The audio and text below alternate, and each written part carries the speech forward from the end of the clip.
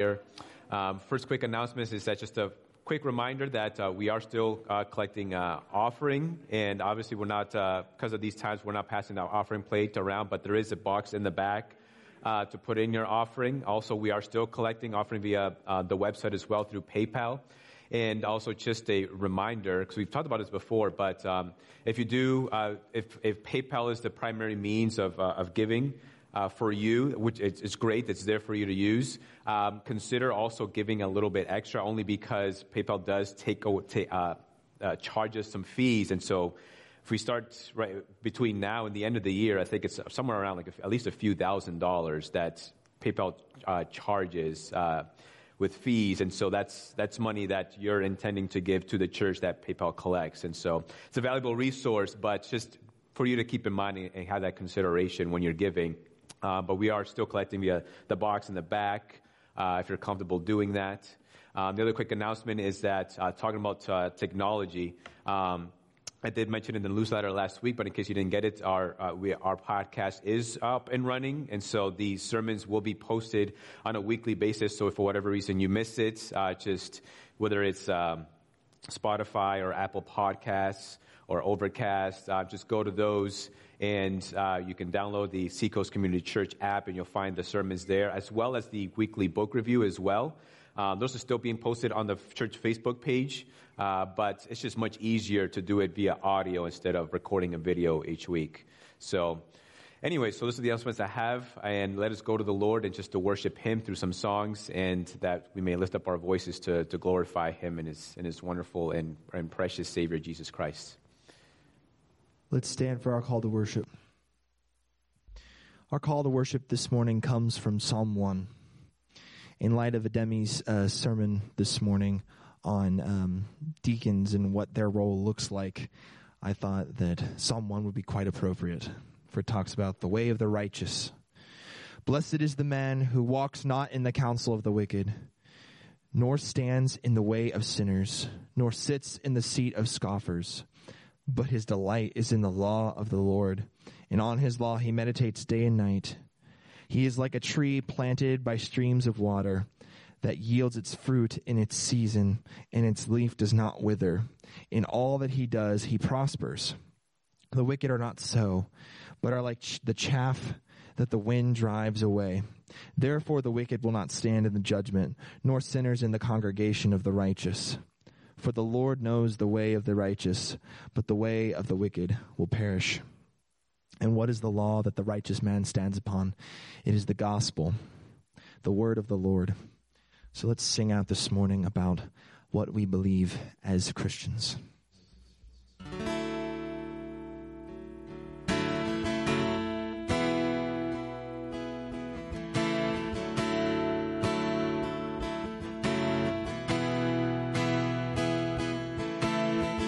Our Father everlasting, the all-creating one, God Almighty, through your Holy Spirit, conceiving Christ the Son, Jesus our Savior. I believe in God our Father, I believe in Christ the Son, I believe in the Holy Spirit, our God is three in one. I believe in the resurrection, that we will rise again, for I believe in the name of Jesus.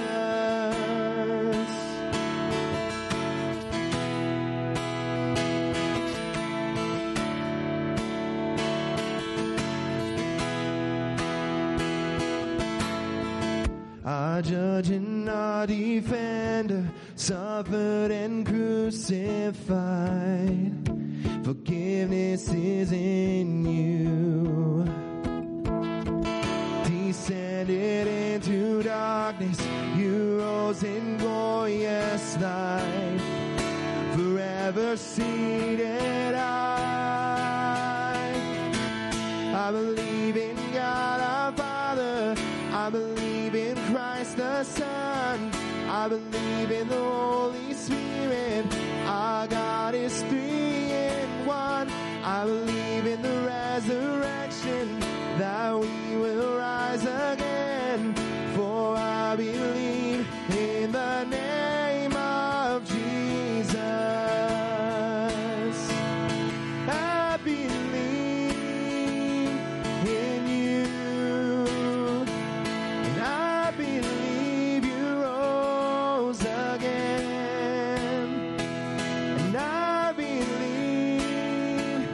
that Jesus Christ is Lord. I believe, and I believe in you. I believe you rose again, and I believe that Jesus Christ is Lord.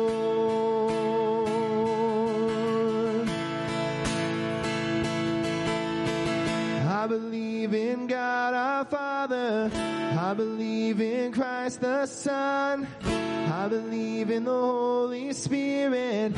Our God is 3 in 1. I believe in the resurrection, that we will rise again. For I believe in the name of Jesus. I believe in God our Father. I believe in Christ the Son. I believe in the Holy Spirit. Our God is 3 in 1. I believe in the resurrection, that we will rise again. For I believe in the name of Jesus. For I believe in the name of Jesus. For I believe in the name of Jesus.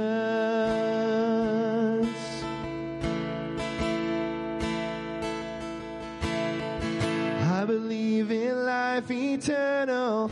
I believe in the virgin birth. I believe in the saints' communion and in your holy church. I believe in the resurrection when Jesus comes again. For I believe in the name of Jesus.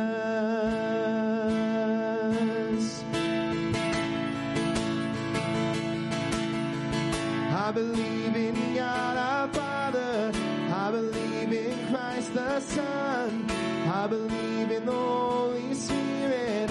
Our God is 3 in 1. I believe in the resurrection, that we will rise again. For I believe in the name of Jesus. For I believe in the name of Jesus. For I believe in the name of Jesus. Amen. In our call to worship this morning, the righteous man was described as one who was planted by streams of flowing water, like a tree planted by flowing streams of water. And the Holy Spirit, the Lord, is described as a fountain of life flowing from within us. So as we sing this next song, reflect on the fact that we have this life that bubbles up from within us and overflows to the world around us.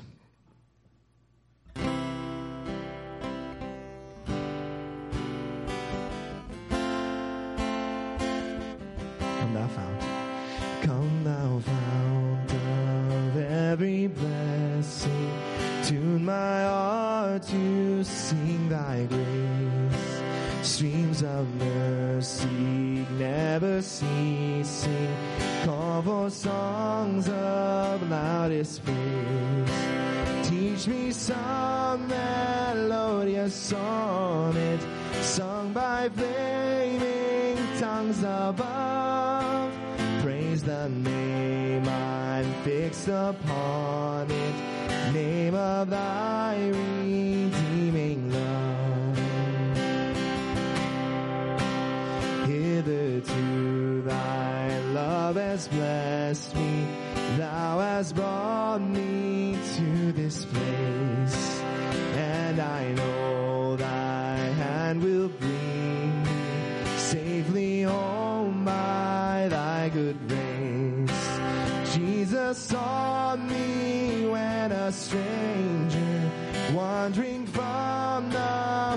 hold of God, He to rescue me from danger, interposed His precious blood. And oh, to grace, how great a debtor daily I'm constrained to thee. Let thy goodness like a fetter bind my wandering heart to thee. Prone to wander, Lord, I feel it. Prone to leave the God I love. Here's my heart, oh, take and seal it for thy courts above.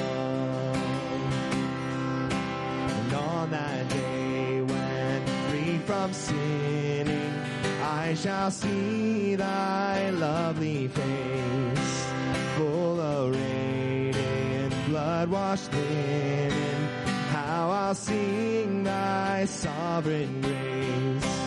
Come, my Lord, no longer tarry. Bring thy promises to pass. For I know thy power will keep me till I'm home with thee at last. Come, my Lord, no longer tarry. Bring thy promises to pass. For I know thy power will keep me till I'm home with thee at last.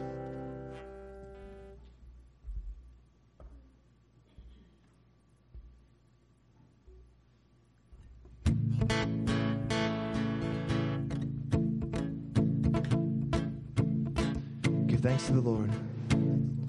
Give thanks to the Lord, our God and King.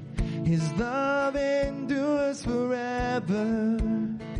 For He is good, He is above all things. His love endures forever. Sing praise, sing praise. With a mighty hand and outstretched arm, His love endures forever. For the life that's been reborn, His love endures forever. Sing praise, sing praise, sing praise, sing praise. Forever God is faithful. Strong. Forever God is with us. Forever. Forever. From the rising to the setting sun, His love endures forever. And by the grace of God we will carry on. His love endures forever. Sing praise, sing praise, sing praise, sing praise. Forever God is faithful. Forever God is strong. Forever God is with us. Forever. Forever God is faithful. Forever God is strong. Forever God is with us. Forever.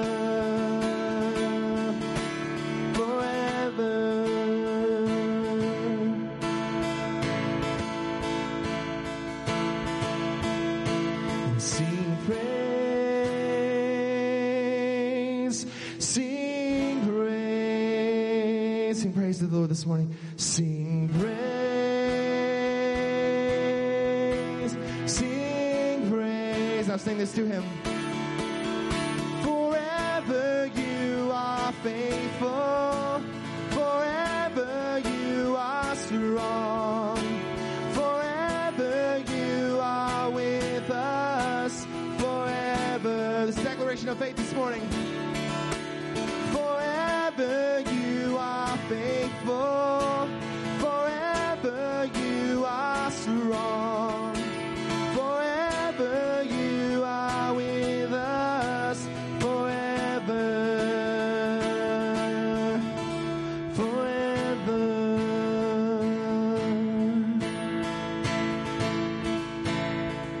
Say that once more. Forever you are faithful. Forever you are strong. Forever you are with us. Forever. Through thick and thin, through the changes of life. Forever you are faithful. Forever you are strong. Forever you are with us. Forever. Forever. Amen. Amen. You may be seated.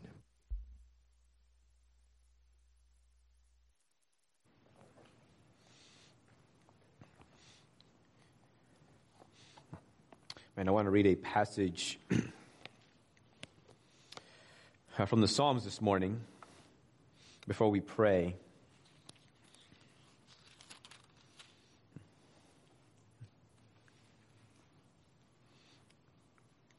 As we're thinking about this week or even just the past several weeks or months, and just the hostility and violence, and as we're thinking about the inauguration this week, I was just reminded of Psalm 2.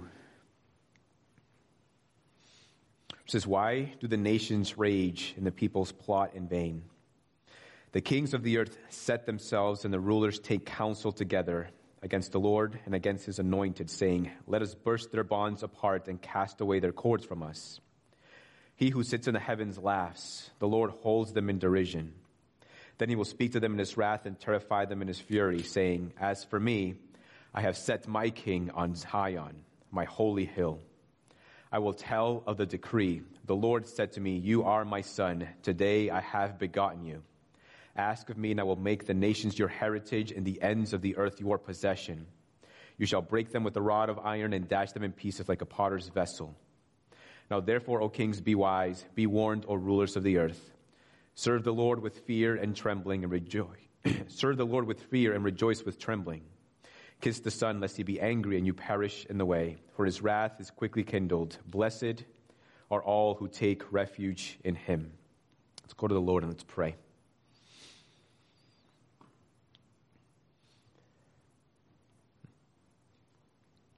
Lord, you are the King of kings and you are the Lord of lords. You are in the heavens and you do as you please.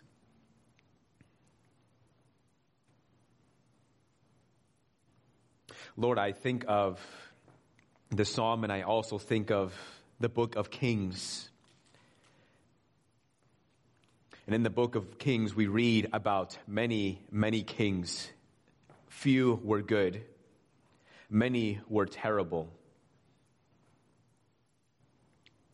Some died of sickness. Some died of old age. Some were killed by conspirators. Some were killed by members of their own household. Whether good or bad, we read over and over again in the book of Kings that this king died and slept with his fathers, was buried over and over and over again. And it seems like the author is trying to instill in the heart of the reader an anticipation for a greater king, for a king that will endure, a king that is good, a king that will last forever. And we see in the Gospels that Jesus is that king. That this king, that it is not said of this king that he died and was buried and slept with his fathers, but it tells us that Jesus did die and was buried, but he also rose again. And he is seated at the right hand of God and is interceding for us. And that this came because he rose from the dead, will endure, will last forever and ever and ever. And it is the reason why we can sing that forever you are faithful, that forever you are strong, and that forever you are with us. Because you are the King that has conquered death and will not ever be killed or toppled by another king. There will never come a greater king. Lord, so as we think about politics, as we think about the pandemic and everything going on in the world and especially in our country, as Christians, we need not fear or be filled with anxiety or worry or distress because we have a King who is in heaven. And he does as he pleases, and he is in control, and he brings all things according to the counsel of his will for his own glorious purposes. We need not fear as long as that King is on the throne. So we pray and ask, Lord, that you may help us to know how to conduct ourselves, how to walk in a manner worthy of the calling of the gospel, that you would help us to know how to love our neighbor as ourselves, given that we have this King who is in heaven, who has purchased our salvation, and yet his kingdom has yet to be consummated here on this earth. Help us to walk wisely. Help us to love.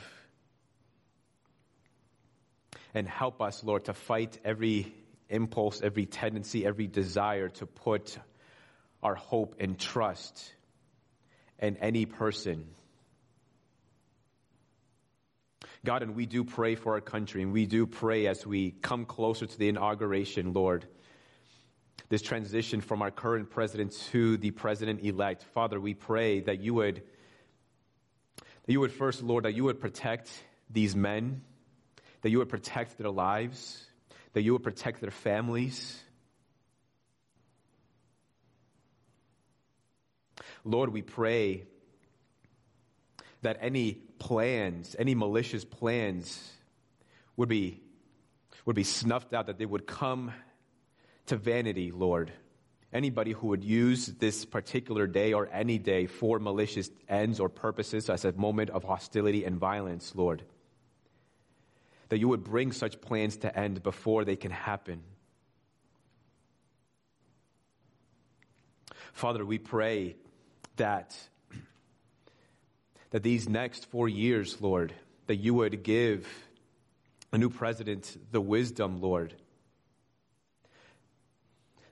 so that the next 4 years, Lord, would be prayerfully, that we would be graciously, Lord, marked by peace that we so desperately need right now.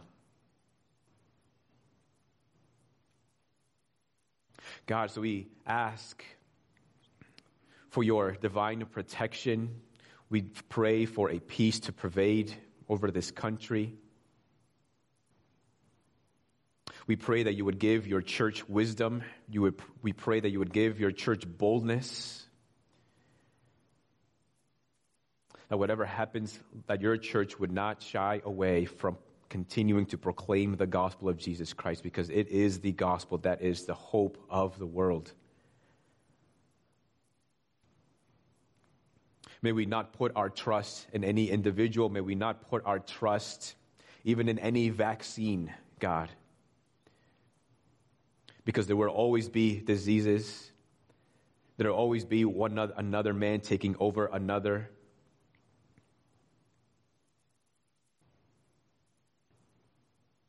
But may we continue to put our confidence in Jesus Christ. May we put our faith in him. May our minds continue to be stayed on him. And as a result, may our hearts be filled with peace.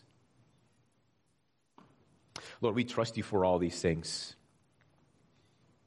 Lord, and we pray also the prayer that Jesus taught us to pray, and we pray this asking, Lord, also that this may be the desire of our hearts as we lift up our voices to pray this prayer.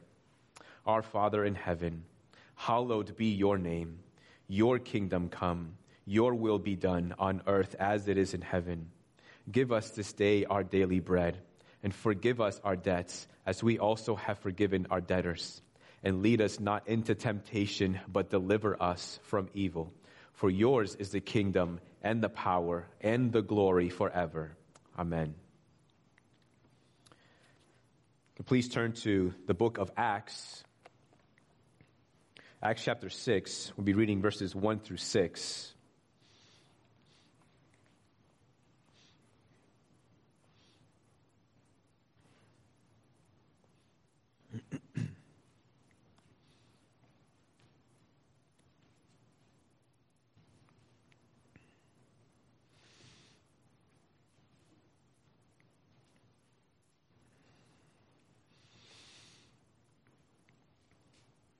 Acts 6, picking up in verse 1. Now in these days, when the disciples were increasing in number, a complaint by the Hellenists arose against the Hebrews because their widows were being neglected in the daily distribution. And the 12 summoned the full number of the disciples and said, "It is not right that we should give up preaching the word of God to serve tables. Therefore, brothers, pick out from among you 7 men of good repute, full of the Spirit and of wisdom, whom we will appoint to this duty. But we will devote ourselves to prayer and to the ministry of the word." And what they said pleased the whole gathering. And they chose Stephen, a man full of faith and of the Holy Spirit, and Philip, and Prochorus, and Nicanor, and Timon, and Parmenas, and Nicolaus, a proselyte of Antioch.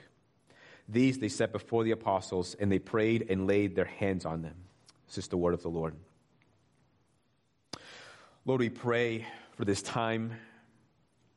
Lord, I pray that you would help me to be a faithful servant and steward of your word. Lord, and I pray that you may help us as a church to be faithful servants and stewards of what you have entrusted to us through your divinely inspired word of God. We pray in Jesus' name. Amen. So, we're coming down to the wire. We've been going through a series on the church. What is a church? What does the church do? And just a few more weeks away before we start something else. And I'm eager to get back into a Bible or a book in the Scriptures. But before us today, we have my aim is to talk about the subject of deacons.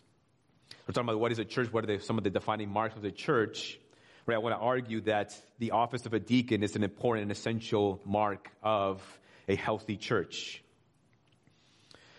And so whether or not you are familiar with the office or not, well, I want to make the case that this is important and to convince you that this should matter to you for at least a few reasons. One, this should matter to you because, well, as a church, we have deacons. And if you are here and you're not sure what a deacon does, or what is a deacon, then I hope to answer some of those questions for you this morning.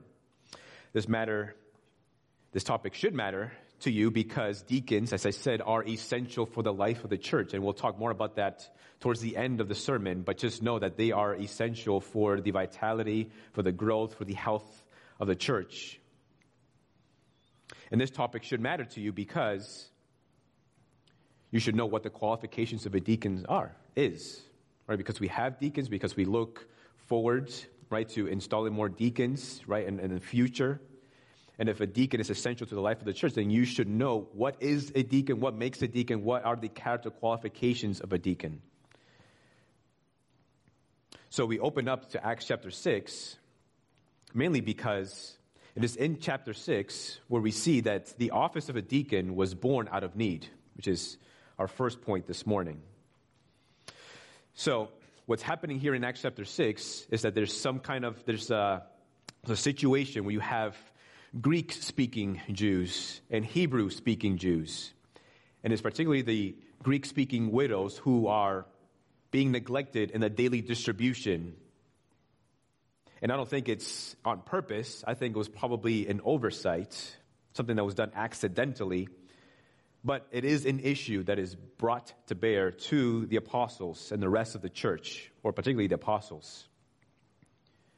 Now remember, this is the first church. Peter preaches the gospel, and then it tells us that thousands of people came to believe in the gospel of Jesus Christ, and then we have the first church made up of thousands of people, and it tells us they devoted themselves to the apostles' teaching, the breaking of bread, the prayers, and that people were distributing different things as people had need.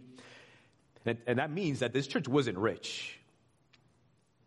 That people had needs, and so others who had some, whatever it is that they had in their homes, they sold those things, used the money to distribute to those in the church that had needs. And I'm sure that also that they had belongings that they gave to others because, well, I can live without these things, and you need this, so please take this. So the church was meeting its own needs. And the more members you have, well, then the more needs there are to meet. But the church was meeting these different needs. And now we come to the situation where there's particular widows are being neglected in this daily distribution. Now, meeting tangible and physical needs is important, not only because, right, we have needs that have to be met, but also because neglecting to meet those needs can ruin a church. Imagine there's a torrential downpour and your basement gets flooded. And you have no idea how to take care of it. There's nobody else in the home. You're living by yourself. You have no idea how to take care of that. Now, you belong to a good church. You go to one of your deacons and you say, hey, I have this going on. I have no idea how to take care of this. Can you help me? Maybe you talk to two deacons and they're like, oh, yes, of course, we'll help you. And they never show up. And then you're talking to another member in the church, you're chit-chatting, whatever it is, and you happen to say, I had this situation in my home, and I'm trying to get rid of this water. And they're like, well, why don't you call the church? Why don't you talk to one of the deacons? And you're like, well, I did, and nobody ever showed up. Right? The church should be a place where you should feel taken care of. Because we're not just a church, right? The New Testament says that we are the household of God, that we are the family of God, and family members, well, they take care of one another. Right? And then if you are part of a family and that family neglects it to help you in your time of need, well, that you can become embittered. You might want to maybe perhaps go look for another church family. So meeting needs is important. Now, that also requires clear communication, right? It's one thing to become embittered because you made a need known and it was never met. It's quite another thing if you become embittered because nobody meets a need that you never communicate. Right? So we have to communicate, right? So don't be shy about communicating a need that you have. Right? That's what we're here for. We're here to take care of each other's needs. That's what deacons are for, to help take care of your needs. But you can't expect for a deacon or anybody else to meet your needs if they don't know what the need is. So it does require some clear communication. But not meeting physical needs or tangible needs can ruin a church. In this particular case, in the book of Acts, this could have ruined the first church.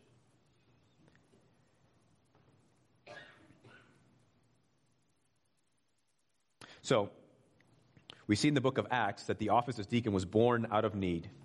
And it serves two purposes. Now, namely, it was to free up the apostles, but it does serve two purposes. One of those purposes is to serve. They're there to make sure that no need goes unmet. They're there to make sure that nobody is neglected. In this case, the needs of the widows. Again, it was probably an oversight, right? With thousands of members, right? It's easy for somebody to fall through the cracks. And in this case, some particular widows were being neglected. They fell through the cracks. And so the apostles called the church and selected 7 men to serve as deacons to exercise some oversight over the needs of the church, particularly in this situation.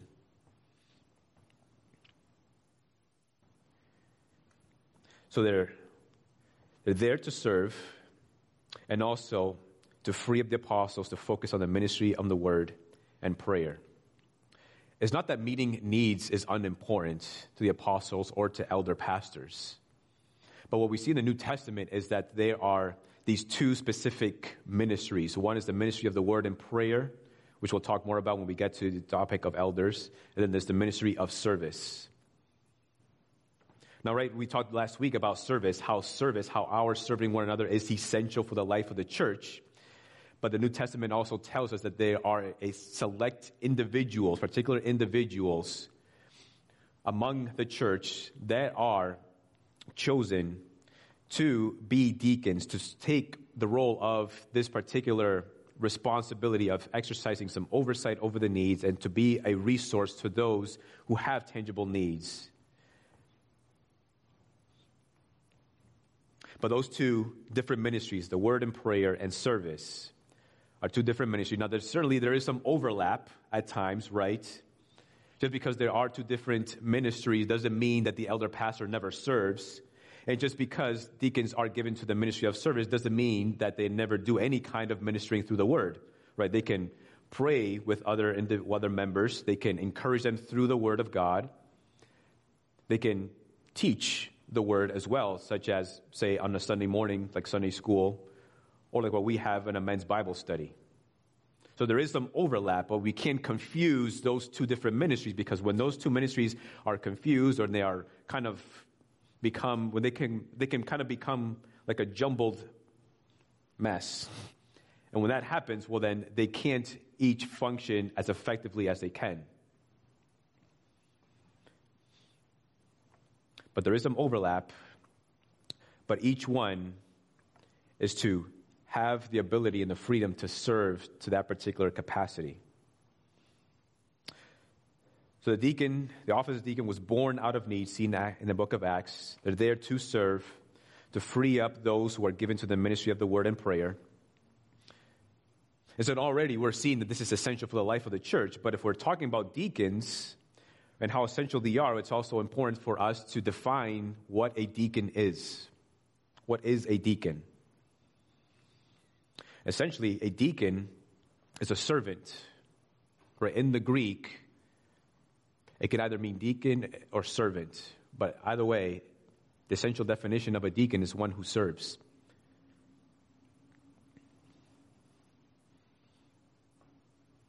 And, if I may add, one way to think of deacons is to think of them as shock absorbers. So here in the first church, in the book of Acts, there was a need. And the church was flourishing. But then there came up this situation, right? So then lightning strikes. And so then what happens? And that lightning has the opportunity, really has a chance to reverberate through the rest of the church and cause disruption and disunity. A commercial plane, if it's flying over the span of 30 years, can cover about 52 million miles. Now, lightning strikes a plane about every 1,000 miles. Now, why don't you ever feel lightning strike when you're in an airplane? It's because airplanes have this thick layer of metal that acts to resist or to absorb the lightning strike, so that when you are riding on a plane, thankfully, you're not feeling the impact of that lightning strike. Whenever the lightning of need strikes the church, you will know that the strike has been properly absorbed if you never feel the shock, if you never feel it reverberate through the life of the church. That's how you know when the office of a deacon is fulfilling its role.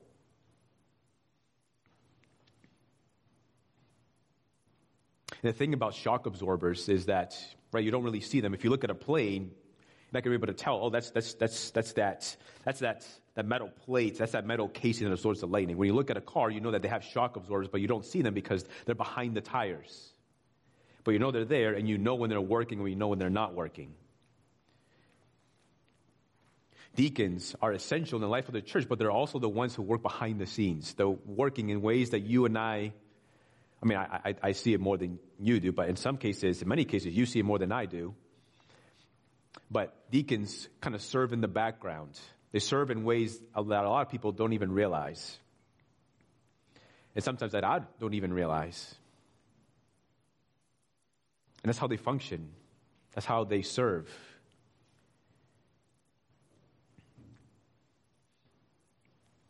That's how our deacons serve.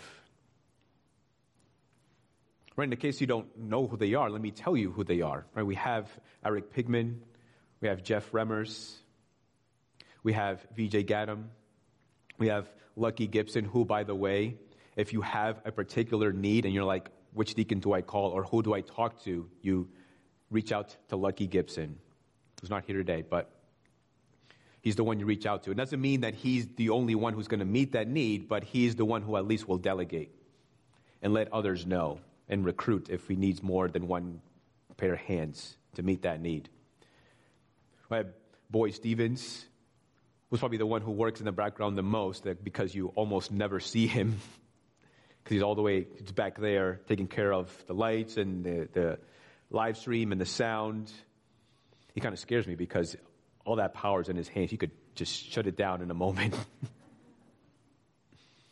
But I trust him. But all these deacons serve in different ways that many of you are not familiar with. And that's the idea.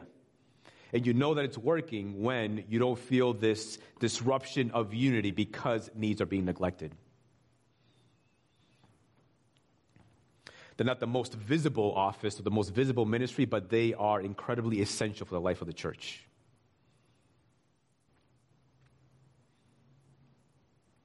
So deacon office was born out of need.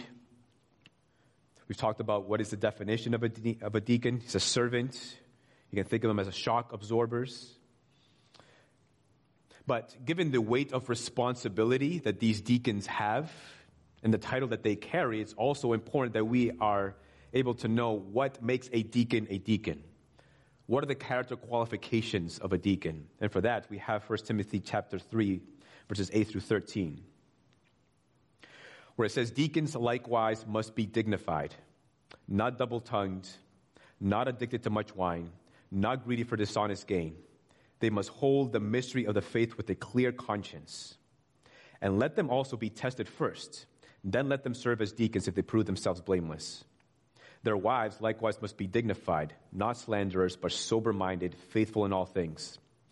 Let the deacons each be the husband of one wife, managing their children and their households well.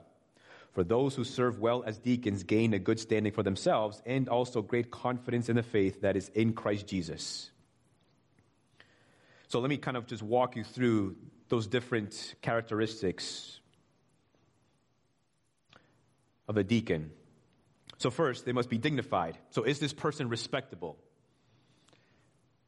Right? Can you tell your son, hey, look at this man, look at this deacon. This is a person of repute. This is somebody that you should imitate, someone that you should emulate in your character. Does he have an honorable character? Not double-tongued. Does this person say one thing and then do the opposite? Do you listen to this person with a sense of mistrust because they've maybe perhaps developed a reputation of saying one thing but meaning something else, or not following through with their commitments? Right? Do you listen to this person with suspicion? So that means by not double-tongued. So when you listen to them, you know that they're telling the truth and you can trust them. Not addicted to wine. So obviously you don't want somebody in the office who's a drunkard. But I think it's more than that. Is this person self-controlled? Does he have a temperate character?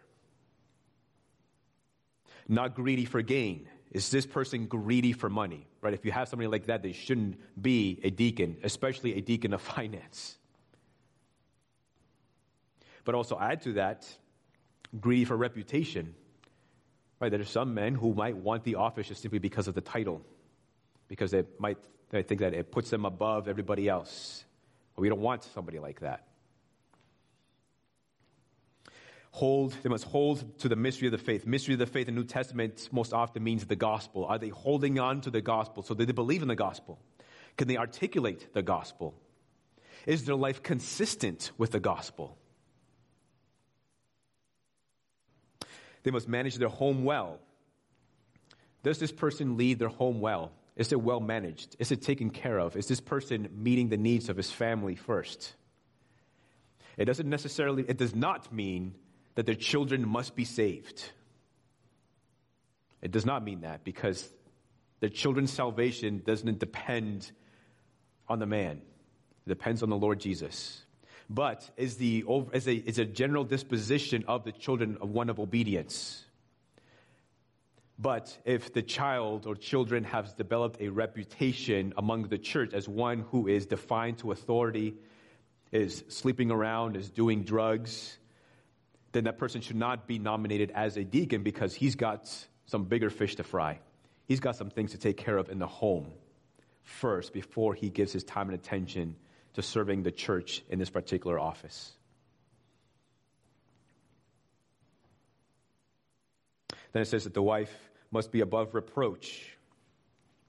So is she faithful? Or is she slanderous? Is she a gossiper? Does she have a respectable character? That's what this is implying. By the way, I don't think, and many theologians agree, that it doesn't necessarily mean, I don't think Paul is trying to tell us that a deacon must be one who is married. I think a deacon certainly can be somebody who is single, as long as they display the qualifications of a deacon, as Paul writes here in 1 Timothy. Nor do I think it means that the deacon must have a believing spouse. Again, because the salvation is not dependent upon that man. But again, the other things apply. Does he have a reputable character? Is his home managed well, even if they are unbelievers? Because you don't have to be a believer to manage a home well. But it should especially be so for the believer. Now, two things I will say to this part in particular about the wife being above reproach. Or actually just one thing, because the other thing I just already said it. So many will make the case, there's two different arguments here. Some will argue that deacons can be females and that deacons should only be males. Those who fall into the camp that only males should be deacons will go to Acts chapter 6 and say, well, when what tells us here that the apostles chose 7 men to be deacons. We see here in Acts, or chapter 1 Timothy 3, that he must be the husband of one wife. Which, by the way, I don't think I covered this one, but meaning that does this man is he faithful to his spouse? Or is he in an adulterous relationship? Or, even taking a step further, does this man have a roving eye? He can't keep his eyes to himself, right? That kind of man should not be installed as a deacon. But anyways, some will go to the qualifications of a deacon and say, well, they say that he must be the husband of one wife. Some will say that he must manage their home well. And I think that the managing of the home, the primary responsibility falls on the man. I take that from Genesis and the creating of Adam and Eve, and Adam was given the charge over all things, and he was given the commandment to be fruitful and to not touch of this particular tree. That commandment wasn't given to Eve, but she knew the commandment because I think she learned from her husband. It doesn't mean that the husband bears primary responsibility over the management of the home, but I think that the husband is the one that, in the end, the Lord will call account to if the home isn't well taken care of. But on the other side, some will argue that, no, females can be deacons. Some will point to Phoebe in Romans chapter 16 that calls, depending on the translation, it says Phoebe was a deacon of the church. Now, some will say servant, but even some will say that's not even a convincing argument because in the Greek, diakonos, it says it could be translated as deacon or servant. And in the context, it's hard to tell which one Paul is using. Now here, in 1 Timothy 3, in verse 11. So, is it up? I don't know if you could put up the yes, because I want you to see this. 1 Timothy 3, in verse 11, it says, their wives likewise must be dignified. Now, so Paul is talking about the office of elders first, and he's talking about deacons. So he's talking about these specific offices. It says deacons likewise, or deacons too must be this, this, and this. So it seems that Paul is focusing here specifically on the office of a deacon. And some theologians, and I would agree, think that it seems kind of out of place or seems kind of strange that Paul would then talk about the office of a deacon and then talk about the wife of a deacon. Right? If that's the case, if the character of the wife whose husband is a deacon is important, then why wouldn't Paul also make a similar statement concerning the wife of an elder, which he doesn't? It seems that Paul is not talking about the wife of a deacon, but talking about female deacons. Because here also, in verse 11, right, their wives, the word for wife there, gonaikos. And I don't like using the Greek in sermons. I always think of my Hebrew professor who would say that using the original language, or using Hebrew or Greek in a sermon, is like showing off your underwear. It's like, why would you? But I think in this case, I think there are some exceptions. But the original Greek word there for wives can be translated as either wives or women. It's hard to know from the context which way Paul means. And also, in verse 11, it says their wives. The word there isn't in the Greek. So it either says women or wives, not their wives. So, historically, our church has always had male deacons. I haven't been able to find a particular statement that says that from our church, from my predecessors, that says that the deacons must only be males and this is why and so and so. And I think such statements are helpful because it helps to articulate what we mean. It helps to bring the church into unity, onto the same page. And if there are questions in the future, well, then here's a statement. We thought about this issue. Please read this. And so in the future, I think it will be helpful for us to provide such statements. Now, our bylaws do say that deacons must be men. Now, quite personally for me, I've kind of gone back and forth on this issue. If you had asked me 2 days ago, I would have said I'm like 75% sure that deacons should only be males. But even just this morning, as I was studying that particular topic, now I'm like 65% sure that deacons can be female.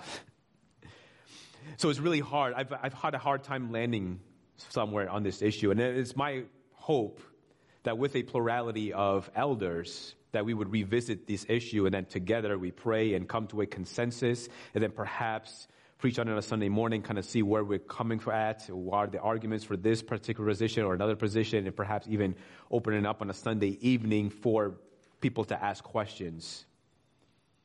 Because this isn't actually a simple process, because it is in the bylaws. It requires to amend the bylaws to require congregational approval. So anyways, it's a lengthy process. That might have been really nerdy or really boring to you. Hopefully it wasn't. But I felt like it was necessary to really cover that. So, one last thing about the character of the deacon. Paul is indicating to us in these qualifications of a deacon is that character is what matters most.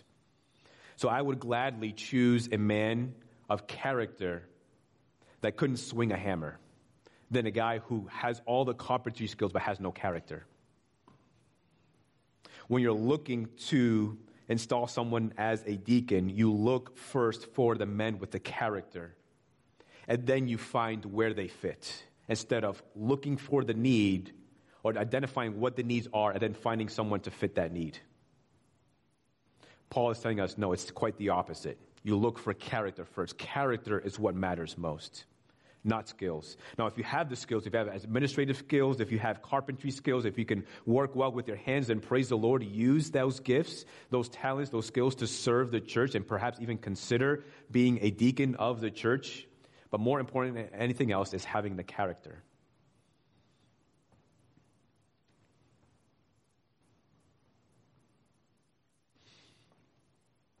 The character is, I would say, kind of what fills the resume when looking for a deacon, not the skills.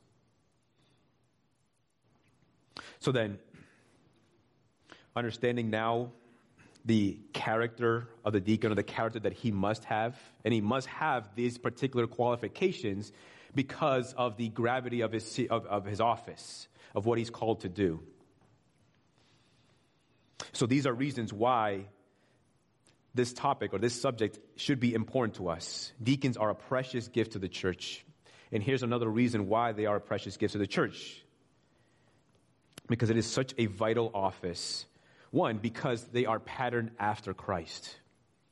Mark 10:45, Jesus tells us that he came into the world not to be served, but to serve and to give his life as a ransom for many. When a deacon is looking to fulfill his role, he first looks to the model set out by Jesus Christ, who served us by dying for us. It is not to say that the deacon must in the same way lay down their lives for the church. Right, they must take care of the needs of their home first. That's part of the qualifications. But it also means that they're looking to pattern their ministry after Christ. Then it also means that they are to look to the interests of others and not their own. That they are to serve sacrificially.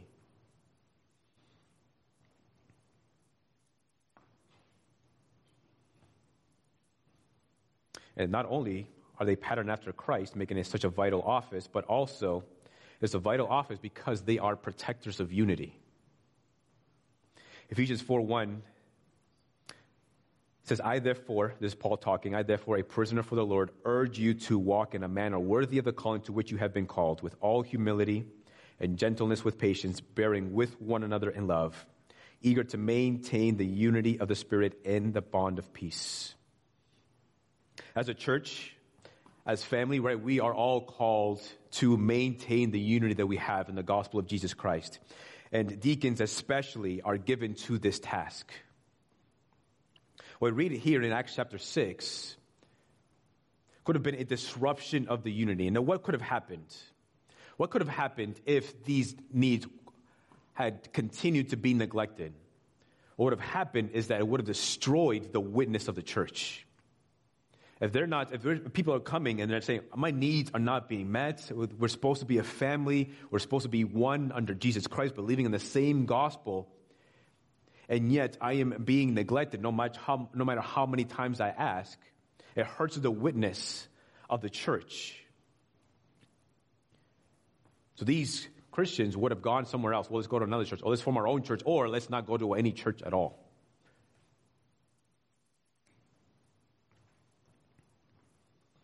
We see that deacons function as a way of defending gospel witness. And as the witness of the gospel is protected, this also becomes a means of proclaiming the gospel. Our gospel unity is the way that we proclaim the gospel to the world, to show that there is something different about the household of God. They protect the unity. Meeting the needs of the saints is an effective means of protecting our unity. I mean, just think of the gospel. The gospel is a message of reconciliation, a reconciliation between God and man.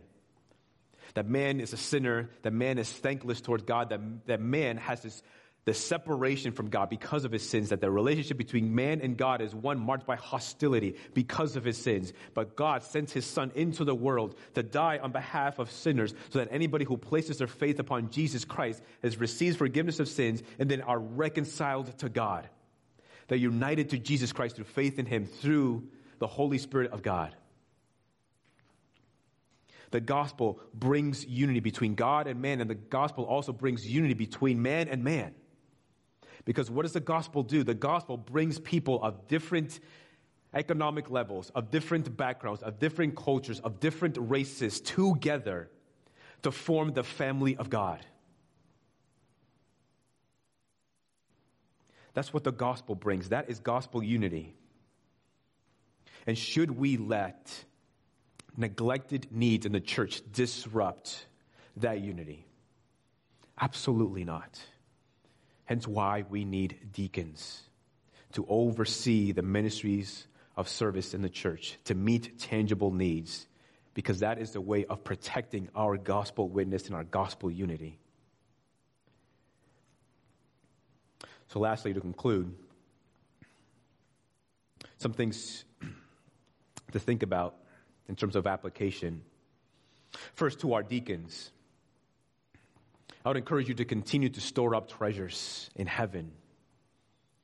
Every time that you serve, every time that you dedicate time and effort to the church, every time you turn a wrench, every time you go into someone's home and provide up a tangible need, you are storing up treasures in heaven. Continue to store those treasures in heaven. Continue to serve the church, the body of Christ.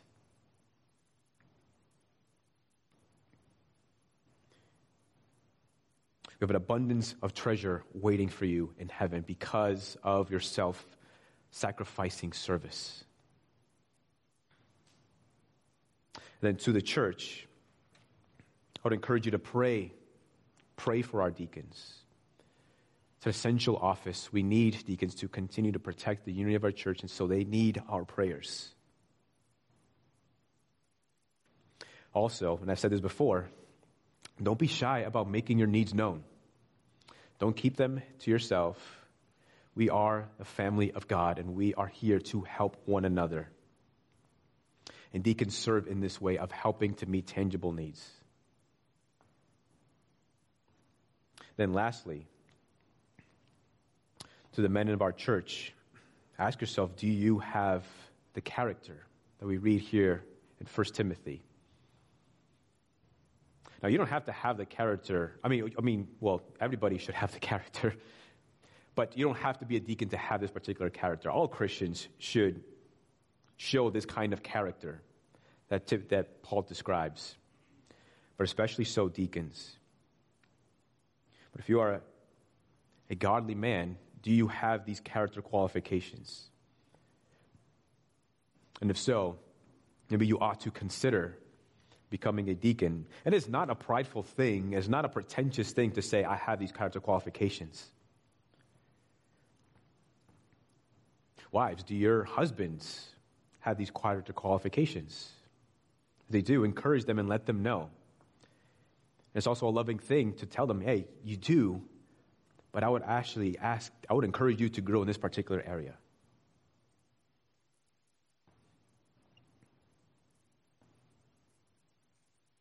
Exemplify the characteristics of a deacon, whether or not you desire to be a deacon or not, whether you're a man or woman.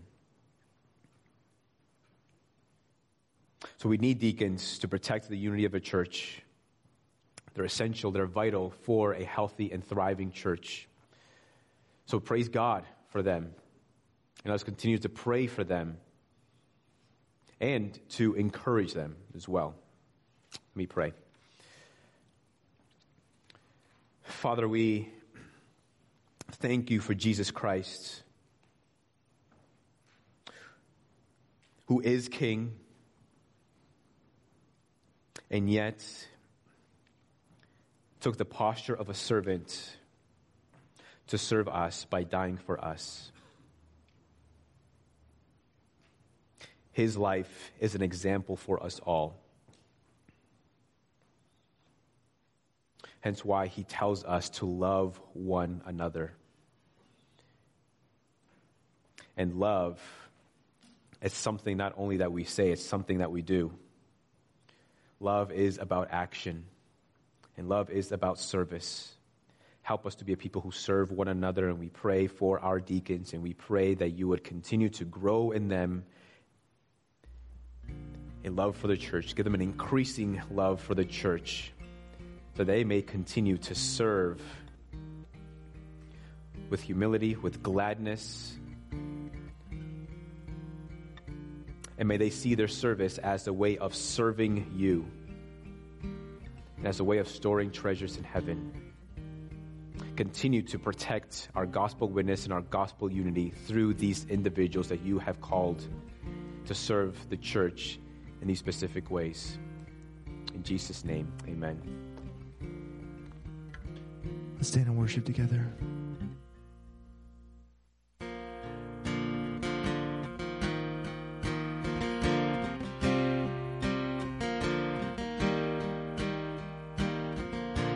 the Savior said.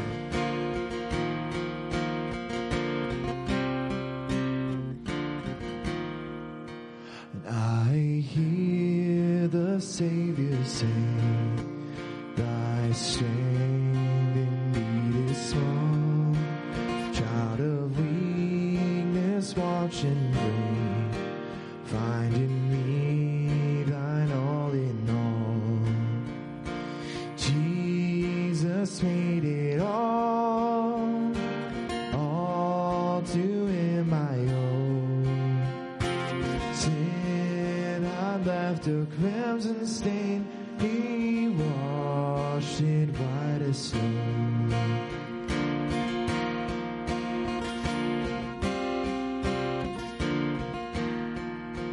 Lord, now indeed I find thy power and thine alone can change the leper's thoughts and melt the heart of stone.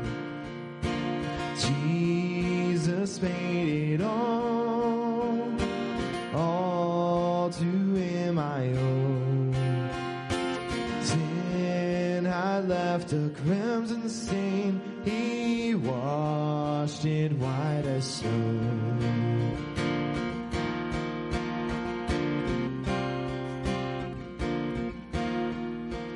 And when before the throne I stand in him complete, Jesus died my soul to save. My lips shall still repeat, Jesus paid it all to him I owe. Sin had left a crimson stain, he washed it white as snow. He washed it white as snow. He washed it white as snow.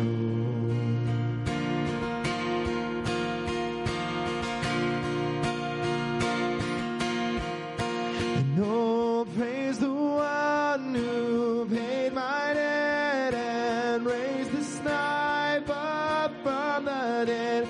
Oh, praise the one who paid my debt and raised this knife up from the dead. And oh, praise the one who paid my debt and raised this knife up from the dead. And oh, praise the one who paid my debt and raised this knife up. Shout it out this morning. And oh, praise the one who paid my debt and raised this knife up from the dead. And oh, praise the one who paid my debt and raised this knife up from the dead. Once more. Oh, praise the one who paid my debt and raised this knife up from the dead. And oh, praise the one who paid my debt and raised this knife up from the dead.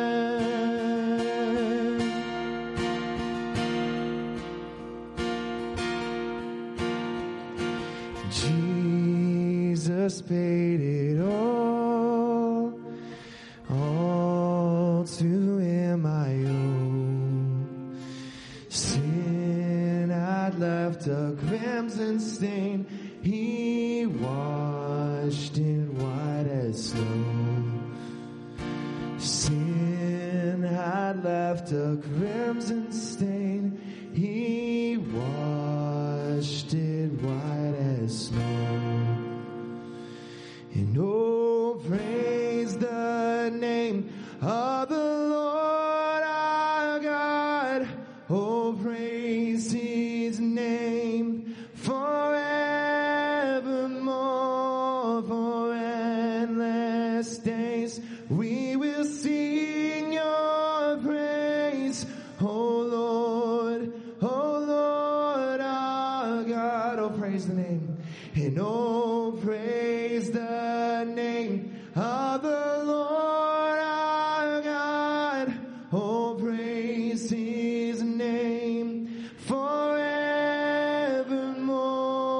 For endless days we will sing your praise. Oh Lord our God.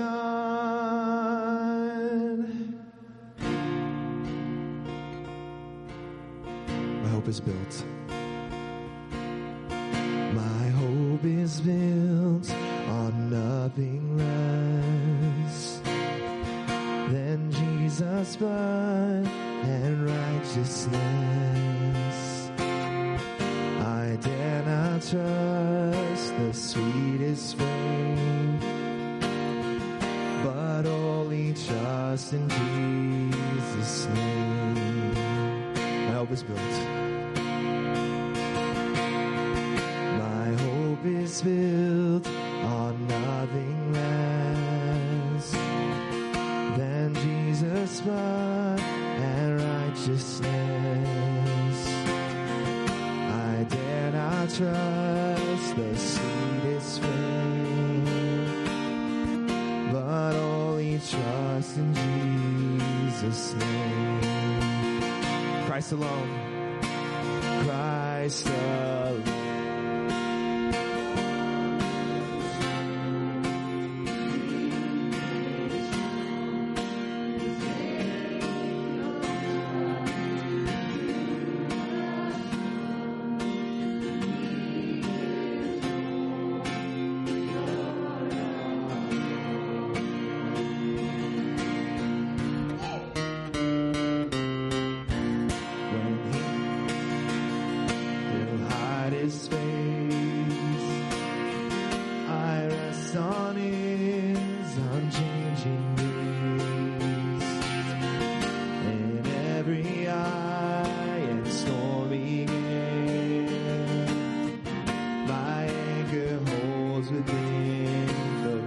Let's try that again. When darkness seems to hide its face, I rest on his unchanging grace. In every eye and stormy air, my anchor holds within the veil. My anchor holds within the veil.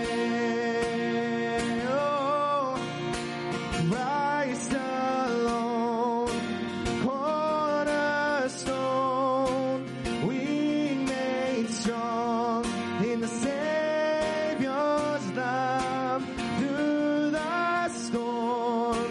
He is Lord, Lord of all. Christ alone, cornerstone, we made strong in the Savior's love through the storm. He is Lord, Lord of all.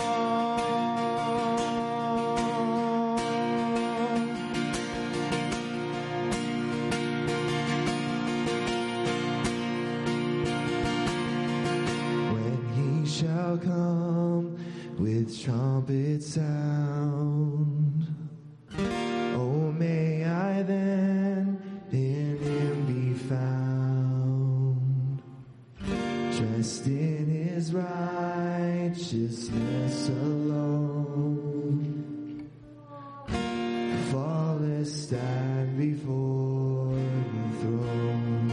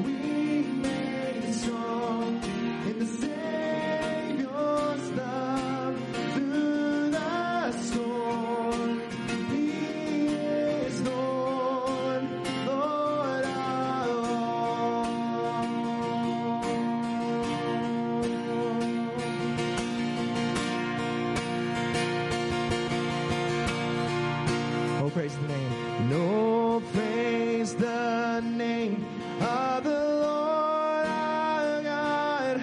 Oh, praise his name forevermore. For endless days we will sing your praise. Oh Lord our God. Come on, church, you know it. No praise.